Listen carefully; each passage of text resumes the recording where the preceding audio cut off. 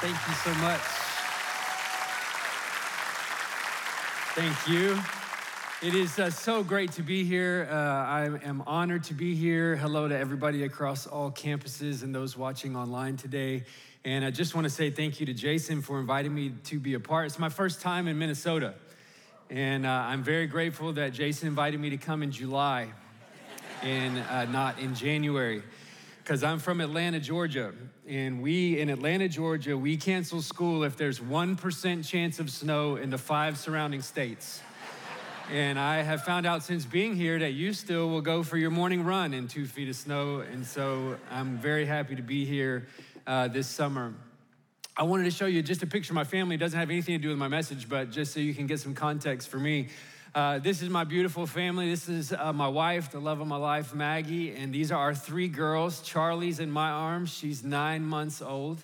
Mercy is the older one down below. She is 4, about to be 5. And the one who looks like she just ate candy or did something she shouldn't have in the bottom is Ember. And she's 3. I grew up in a house of 4 boys. I have 3 brothers. And God has a sense of humor. So I have 3 daughters, and I am learning a lot about emotions and tears that can't be explained. I tried to make a rule in my house. I said, listen, ladies, you can only cry if you can tell Dad why you're crying. And my wife very kindly said, sweetheart, it just doesn't work that way. But they're amazing, and I love them dearly. I'm honored to bring the word to you today, so let's pray and then jump into the message together. Jesus, thank you for this opportunity to open your word. Thank you that this book is not outdated or antiquated, but it is living and active. And so I pray today over the next few minutes, God, that you will bring this word to life for people so that they can see it, grab hold of it, and be changed by it. That more than just having a good experience at church today, that we would all have an encounter with you today that would leave us changed. And we pray all this in Jesus' name, and everyone said, amen. Well, we're living in a little bit of an interesting time. You don't need me to tell you that, but we're living in a day that's really marked by the individualization of society. And we have found ourselves in a bit of a cultural crisis. We're more connected than ever, but yet we're more isolated and lonely than ever. Maybe you saw this at the beginning of the month of May. The U.S. Surgeon General announced that there's a new epidemic in America, and it is the epidemic of loneliness, defined as extreme sadness because one has no friends or company. And it's taking a serious toll on us, young and old. It excludes nobody. It's having a serious impact on us as a society. In fact, the U.S. Surgeon General likened the mortality impact of being socially disconnected to that caused by smoking up to 15 cigarettes a day.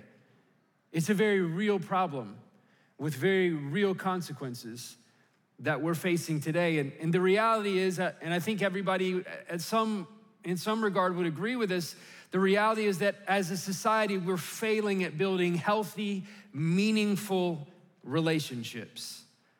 And God designed us to live out our lives in the context of community. That's how you and I are knit together. Even me, who's the most introverted person at church today.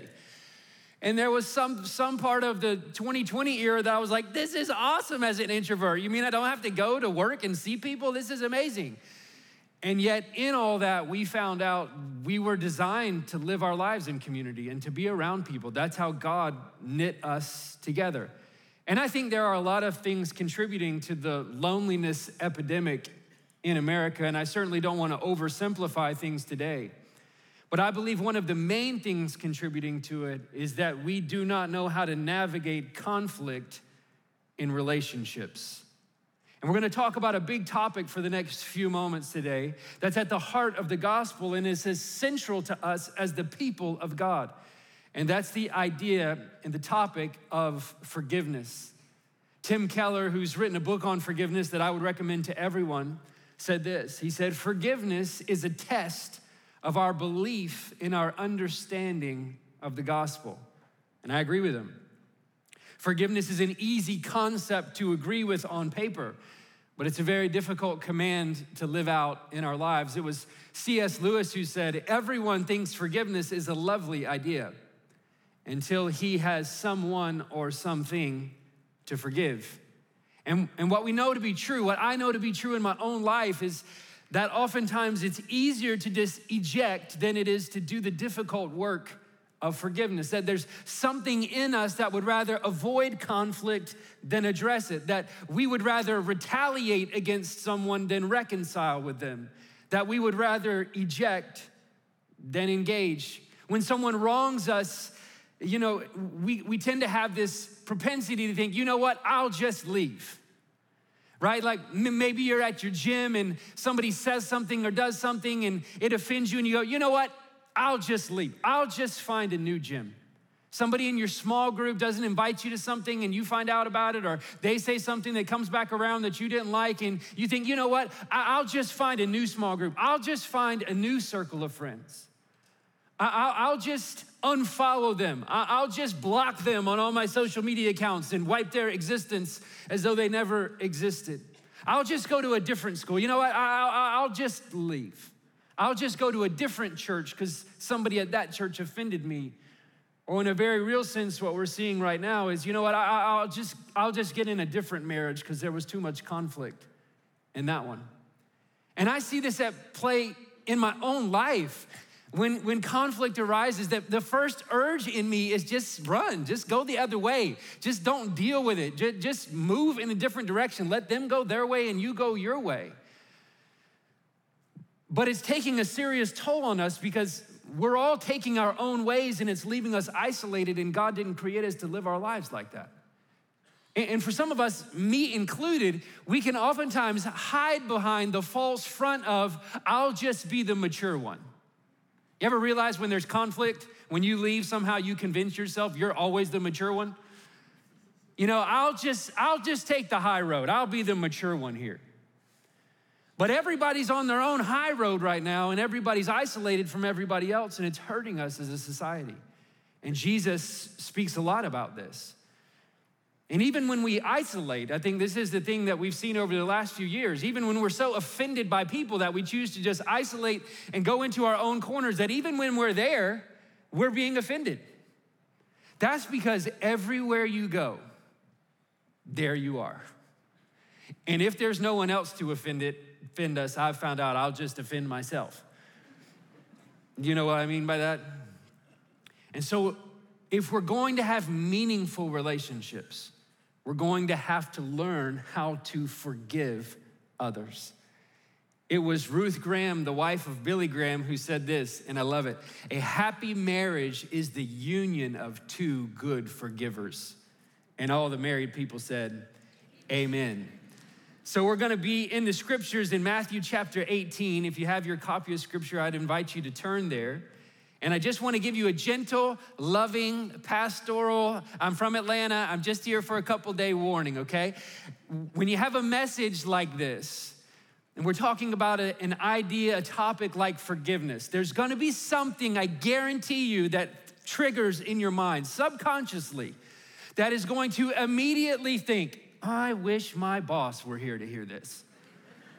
Or you'll just kind of gently be nudging your spouse, going like, hey, this is for you today. Pay attention, sweetheart. Take notes today. This is for you. And we'll all, when we hear a message like forgiveness, just assume that it's for everybody else. But I would like to encourage you today to just silence that voice and not to delegate the conviction of God's word to everybody else, but to sit under it ourselves and go, God, what do you want to speak to me today? And how do you want me to receive this message today? In fact, Jesus warns us against that earlier in the book of Matthew. He says, why do you see the speck that's in your brother's eye, but you don't notice the log that's in your own eye? First, take the log out of your own eye, and then you'll be able to see clearly to take the speck out of your brother's eye. Because what's true is to be a student of everyone else's sin and shortcomings, but to be oblivious of your own sets you up for a series of fragile and shallow relationships that won't be able to withstand even the smallest of offenses. And that is what's happening to us at a very real level in society. So in Matthew chapter 18, Jesus is talking about relationships and navigating conflict. And just before the text we're gonna be in today, which begins in verse 21, just to see some context, in the verses before that, Jesus is teaching on how to address conflict in the church. And it's not the message today, but let me just give you the highlights and then we'll get to the message today. Jesus says, first of all, if someone offends you, go to him privately and talk to him. What a crazy idea that is. Like, if someone says something to me and offends me, you want me to just like in the flesh go talk to them? That is a crazy thought in 2023. Don't run from them, don't ghost them, don't block them, don't blog about them, don't gossip about them, just go to him and talk it out. And he says, if he listens, then you've gained your brother. And I think really at the heart, that's where we're off right now, is we're not really trying to win anybody over, we're more trying to prove everybody wrong. So he says, go to him alone. That doesn't work, go get one or two other people so you got some witnesses and go back and talk to him again. And if that doesn't work, then tell it to the church. And if that doesn't work, treat him like a Gentile or a tax collector. Nobody's ever liked a tax collector. But for efficiency's sake, we'd all just like to skip steps 1 through 3 and jump to step 4. Just tell me when I can be done with them. But the first 3 steps are important because the aim for people who are living as Jesus' representatives on planet Earth is to strive for reconciliation in our relationships. So Peter pipes up in our text. You can almost always count on Peter to pipe up. And he says in verse 21, Lord, how often will my brothers sin against me and I forgive them? As many as 7 times? And Jesus said to him, I do not say to you 7 times, but 77 times. Now, before we all go bashing on Peter, which we're all normally pretty quick to do, oh, Peter of little faith only took a few steps on the water. Well, if I'm Peter, I'm like, great, let's start a walk on water club. It's me, Jesus, and who else? The dude had some faith, okay? So Peter pipes up and he says, how often do I have to forgive my brother? Up to 7 times? Now, the rabbinical tradition of the day says that you only had to forgive someone 3 times. If you forgave them 3 times, you're in the clear, you're good. So Peter here is stretching out his concept of grace to about the furthest length he could imagine it could go. Up to 7 times. I'm not just gonna double the tradition of the day, I'm gonna double it plus some. And Jesus responds, not 7 times, but 77 times. Now, depending on what translation of the Bible you're reading, your text there may say 77 times, or it may say 70 times 7. So for all the nerds in the room like me, that's called a textual variant. Doesn't that sound exciting? That means when you go back to the original Greek manuscripts, the smartest of minds on planet Earth, when they look at the original Greek manuscripts, some read it as 77 times and some read it as 70 times 7.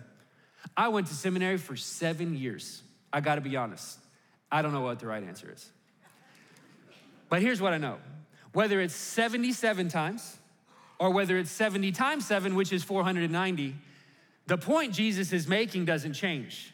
The point is, stop counting. The point is, if you're counting in your relationships, you're losing. We are to offer an unlimited amount of forgiveness. The way Eugene Peterson translates 1 Corinthians 13:5 is he says, love doesn't keep score of the sins of others. And if you're keeping score in your relationships, even if you think you're winning the arguments, you're losing relationally. And then Jesus gives us this parable, as he would often do. It's known as the parable of the unforgiving servant. And it plays out in 3 scenes. And Jesus oftentimes would do this. He would use parables and he would tell stories. He would use the familiar things to explain the unfamiliar things. He would take things that everybody understood and he would use them to explain things that people couldn't comprehend. And that's what he's doing here. So beginning in verse 23, let's look at this parable together. It says, therefore the kingdom, Jesus speaking, therefore the kingdom of heaven may be compared to a king who wished to settle accounts with his servants. And when he began to settle, one was brought to him who owed him 10,000 talents. And since he could not pay, his master ordered him to be sold, with his wife and children and all that he had, and payment to be made. Very common practice at the time. So the servant fell on his knees, imploring the king, "Have patience with me, and I will pay you everything." And out of pity for him, the master of that servant released him and forgave him the debt.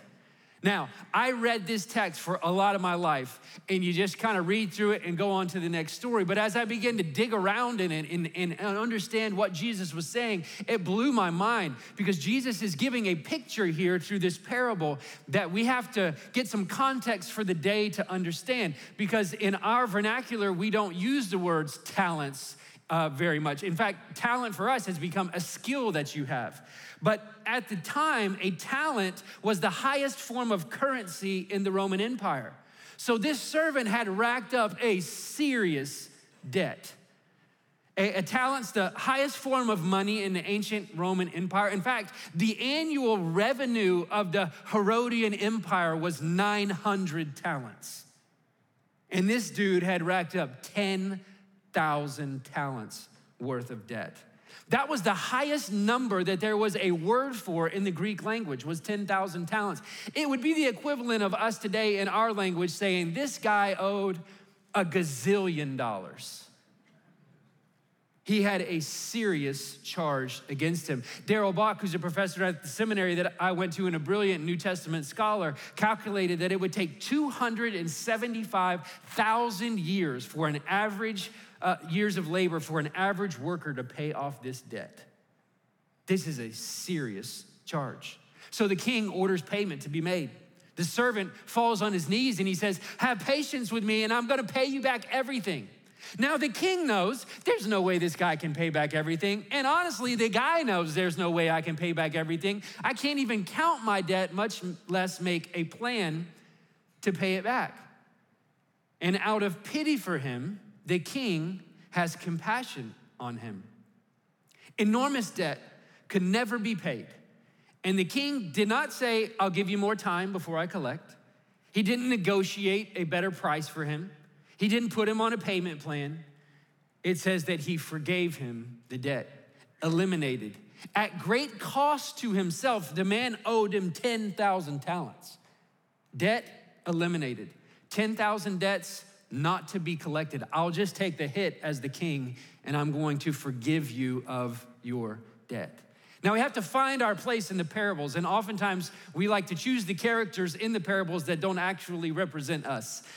But sadly, we're not the king in this story. I know we all would like to be the king in this story, but we're not the king in this story. The king is God in this story. We are the servant who had racked up an incalculable debt. The word debt is oftentimes used in the scriptures to illustrate sin. Debt equals sin, and sin equals debt. So our sin was like the debt of this man. We had racked up a huge charge against God. All sin is against God. And so maybe you're here today and you're like, I don't know, I don't feel like I've really racked up a huge debt against God. Maybe you just think, I'm a pretty good person. I mean, I'm better than everybody else in my family. I'm certainly better than everybody else at my company. But you have to understand, God's standard is not that you're better than somebody else. God's standard is perfection. And none of us are perfect. The scripture says we all have sinned and fallen short of the glory of God. Jesus in the Sermon on the Mount says, you haven't committed murder, that's good. But I say to you, if you even look and are angry with your brother or sister, then you're guilty. You're like, oh, maybe I am guilty.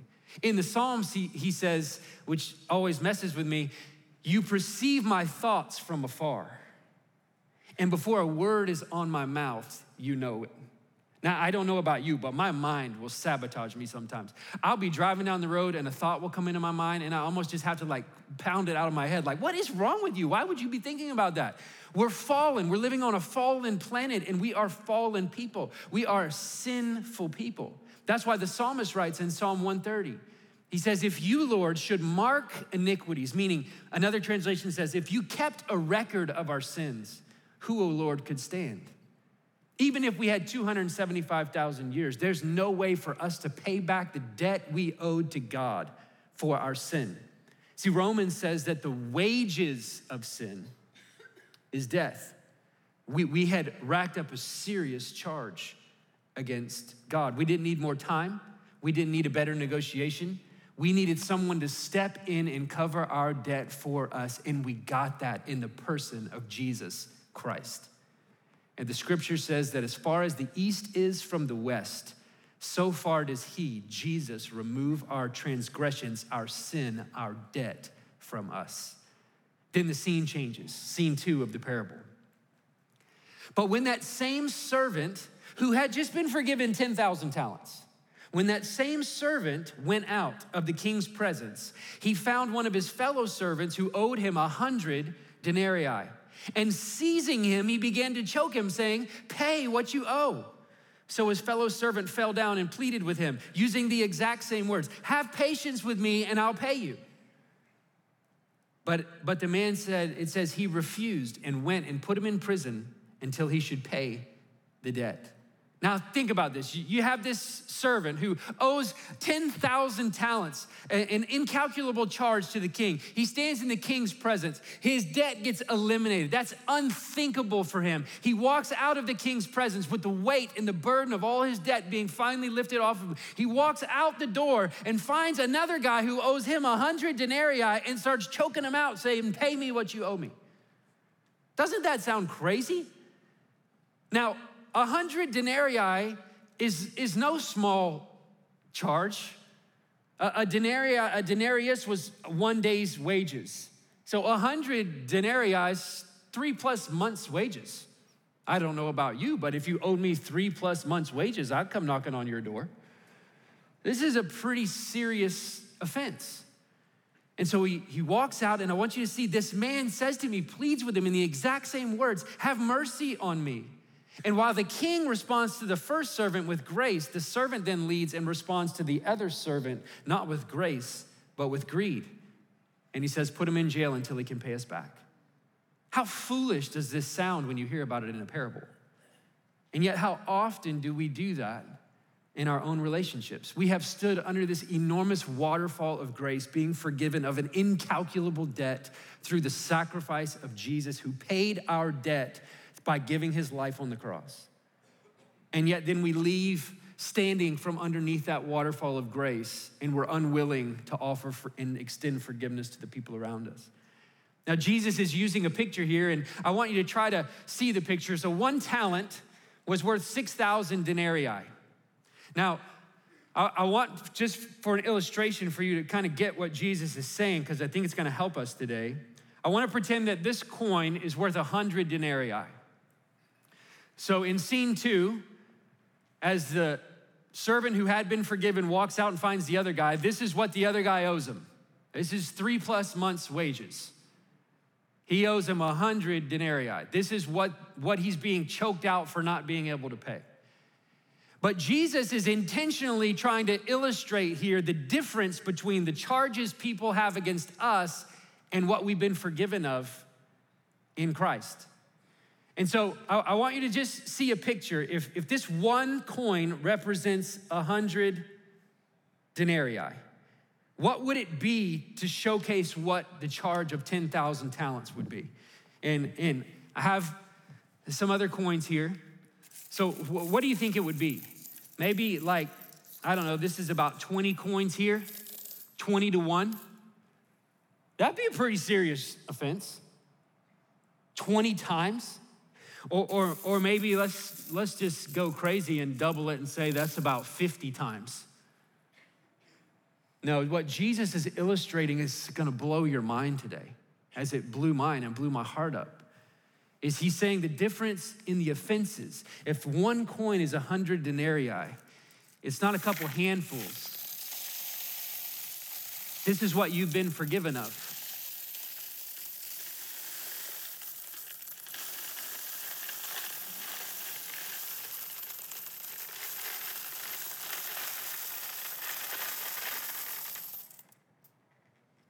Hope nobody needs any nickels in Minnesota.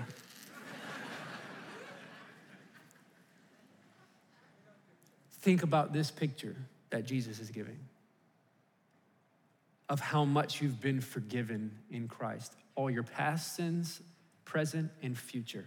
one time for all time, through the sacrifice of his son coming to give his life to pay your debt. That's a pretty big difference between now. Now, what he's saying is he's not belittling this. He's not going, oh, look how much you've been forgiven, you big sinner, and somebody owes you just this little amount. Come on, just get over it. It's not that big of a deal. If the message today is just rub some dirt on it and get over it, you'll never be able to truly forgive somebody. That's not what Jesus is saying. He wants you to understand the magnitude that you have been forgiven, because when you understand the magnitude that you've been forgiven, you have fuel in your tank to then be able to extend what you have received. And Jesus is trying to give this picture, which this is a crazy picture, but what if I told you that it's not just one bucket full of 4,000 coins? It's not 4,000 times one. And it's not even the equivalent of 2 of these buckets full of 4,000 coins poured out. It's not the equivalent if I had 10 of these buckets poured out full of coins. It's not the equivalent of having 100 buckets full of 4,000 coins each poured out.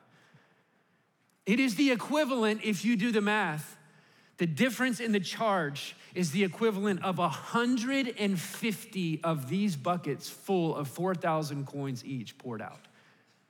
Jesus is saying to us today, and was saying to him in this day through this parable, that's what you have been forgiven of in Christ. And when you understand the debt that's been paid for you, you now can extend what you have received.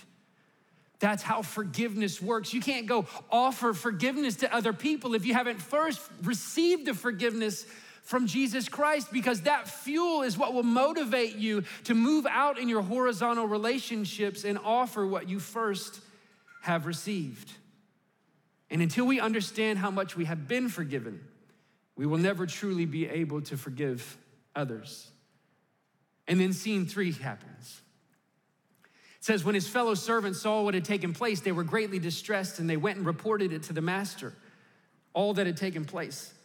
And then the master summoned him and said to him, you wicked servant, I forgave you all that debt because you pleaded with me. And should not you have had mercy on your fellow servant as I have had mercy on you? And in anger, his master delivered him to the jailers until he should pay all his debt. So also my heavenly Father will do to every one of you if you do not forgive your brother from your heart. When you read the New Testament, you understand that forgiveness is serious business to Jesus. In the Lord's Prayer, this famous text where Jesus is teaching us how to pray, the only thing that he comes back and adds on to afterwards to expound on a little bit is the importance of forgiveness. In verse 12 of Matthew chapter 6, part of the Lord's Prayer, he says, and forgive us our debts as we also have forgiven our debtors. And then in verse 14 and 15, he comes back and adds to that and says, for if you forgive others their trespasses, your heavenly Father will also forgive you. But if you do not forgive others their trespasses, neither will your Father forgive your trespasses. What Jesus is saying is, your willingness to extend forgiveness is evidence that you have received forgiveness, that you extend to others what you have received yourself. So a few practical takeaways for us today as we talk about forgiveness. Number 1, and we've been saying this, we forgive because we have been forgiven. Ephesians 4:32 says, be kind and compassionate to one another, forgiving each other, just as in Christ God forgave you. Now, let me be clear. The intention of this illustration of what Jesus is saying is not to make you feel bad. Like, look at you, you sinner. Look how much debt you have racked up. Paul, oftentimes through his epistles, would remind people of where they were before they met Jesus. Was it to make them feel bad? Was it that so that it would produce in them self-condemnation about how bad they used to be? No, that's not the heart at all. What it was meant to accomplish was to produce in them gospel gratitude, meaning when I sit and think about the cross and what was accomplished for me, and that I didn't get what I deserved because Jesus took what I deserved so that I could get what he deserved. Therefore, I now have this overwhelming, bubbling up gratitude in my heart. And from that place now I can move into all of my relationships. Your comprehension of the gospel determines your ability to extend the gospel. And when we read stories in the scripture, it's important to not just read what Jesus did and be impacted by it, But it is to understand the goal is not just to be impacted by what we read about Jesus, but we're called to be imitators of the life Jesus lived. That if this is the way Jesus lived, this is the way we too are supposed to live. Now, it tells us how we're to forgive. We're to forgive genuinely. It says at the end of the text, we're to forgive from the heart. Now, I grew up in a house with 3 brothers, and we had a Ford Taurus station wagon with wood paneling. Anybody else? This was back in the day where they let you sit in the back and you could face out of the back. I don't know how that passed whatever test that has to pass. That would never fly now. Parents would be put in jail if you did that now. But we would sit in the back of the station wagon, and I mean, just if somebody breathed the wrong way, it was 4 boys in a car, we would just get into an all-out brawl, you know? And if mom was driving, we would keep going. If dad was driving, we were better behaved because he was more likely to pull the car over and get us out of the back and make sure we no longer misbehaved. But my mom, anytime we had an argument or a fight, my mom would make us quote this verse, and we would do it just like this. Be kind and compassionate to one another, forgiving each other just as in Christ God forgave you. Meanwhile, that's coming out of our lips and we're still kicking each other, you know, underneath the thing so she can't see us. That's not forgiveness. That's called escaping punishment. Forgiveness is genuine. Jesus is saying it has to be from your heart. It has to be genuine. And maybe for you today, as you think about a relationship, you think, oh, I don't have it in me to forgive them. Well, I just want to lovingly remind you, if Christ is in you, then you do have it in you to forgive because he will give you the power and the fuel to be able to do that. Number 2, our motivation for forgiving others is not simply personal freedom, but gospel alignment. Meaning, us extending forgiveness is not just about us gaining inner peace or happiness, though you will get that. But in our culture, we're so focused on ourselves. In fact, interestingly enough, I found out on a plane ride up to Minnesota that 2 days ago was International Forgiveness Day, Global Forgiveness Day. Did you know we had a day? Did you celebrate it? Did you have a nice dinner? We have a day for everything now. We have a National Donut Day. Did you celebrate that this year? We have a Penguin Awareness Day. Don't know if you celebrated that one. And my favorite, we have a Middle Child Day, which I'm gonna make sure my parents buy me gifts for next year. But the description of what we're celebrating on Global Forgiveness Day was all about ourselves. Look at the major benefits to our own health when we forgive others. It lowers your risk of heart attack. You get better sleep, better blood pressure, lower levels of anxiety, depression, and stress. And all those things are true and worth extending forgiveness for. But our motivation as Jesus people is not purely self-motivated. It is gospel-motivated. Meaning that we have received this message of grace from Jesus. And as Paul says in 2 Corinthians 5, now we've been given the message of reconciliation. That we don't just want to get better ourselves. We want even those who have offended us to receive the grace, love, and mercy that we have received in Jesus Christ. Maybe you have heard the quote before. If not, I love it. It says, bitterness is like drinking poison and hoping for the other person to die. And I have found that to be true in my own life. The biblical model of forgiveness is that what we get from our vertical relationship heals us of the anger and bitterness we have in our hearts. And then from that place, horizontally, we can offer it to other people. Last 2, and I'll go quickly through these. When it comes to forgiveness, Jesus teaches that it's always your move first. Earlier in Matthew's gospel, he says in Matthew chapter 5, if you're offering a gift at the altar, you come in to church and you're offering a gift at the altar and remember your brother or sister has a charge against you, you've wronged them in some way. He goes, leave your gift there and go make it right with them before you come back and offer it.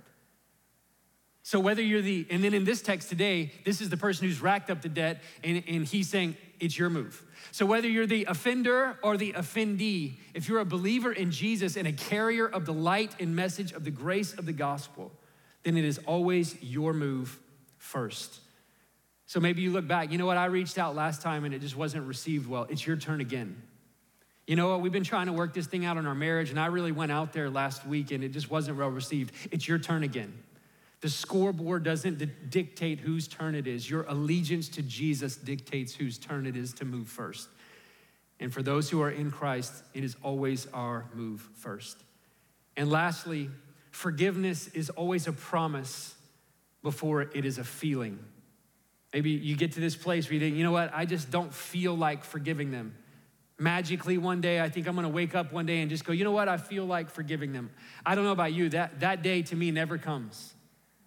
Forgiveness is a promise before it's a feeling. Now, feelings aren't bad, they're just not ultimate. They change and truth doesn't. They're not bad passengers, but feelings make terrible drivers. And so just to clarify, to forgive someone doesn't mean there won't be consequences. It doesn't mean your relationship has to go back to the way it was before. It doesn't mean that you don't need to set up some healthy boundaries. It doesn't even necessarily mean that you have to trust that person again, right? Moses struck the rock. He disobeyed God. He sinned against God.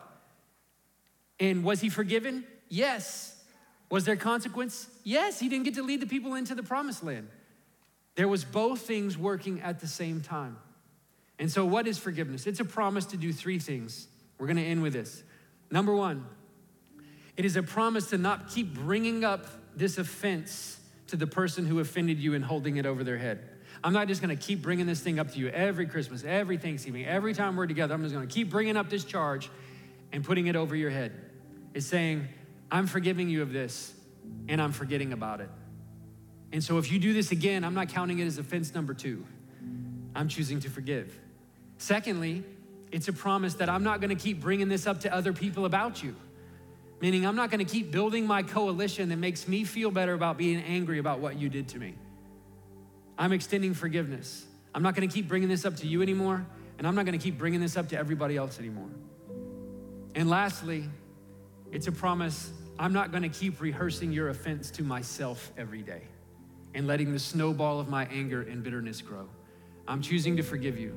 A promise to do 3 things. I'm not gonna bring this up to you anymore. I'm not gonna bring this up to everybody else around us anymore. And I'm not gonna keep replaying the offense in my mind anymore. Maybe you've heard the expression, it's time to bury the hatchet. I love the expression. Meaning, I got something on you and I could hurt you with it. I got a play that I could make right here. You've given me some ammo that I could use, but I'm gonna choose to bury the hatchet. Meaning I'm not gonna retaliate. I'm choosing to forgive. And it was D.L. Moody, the great preacher, who talked about the man who buried the hatchet but left the handle sticking up just a couple inches in case he needed it again. And we're like that, aren't we? I'll forgive you, but I'm not gonna move on from it.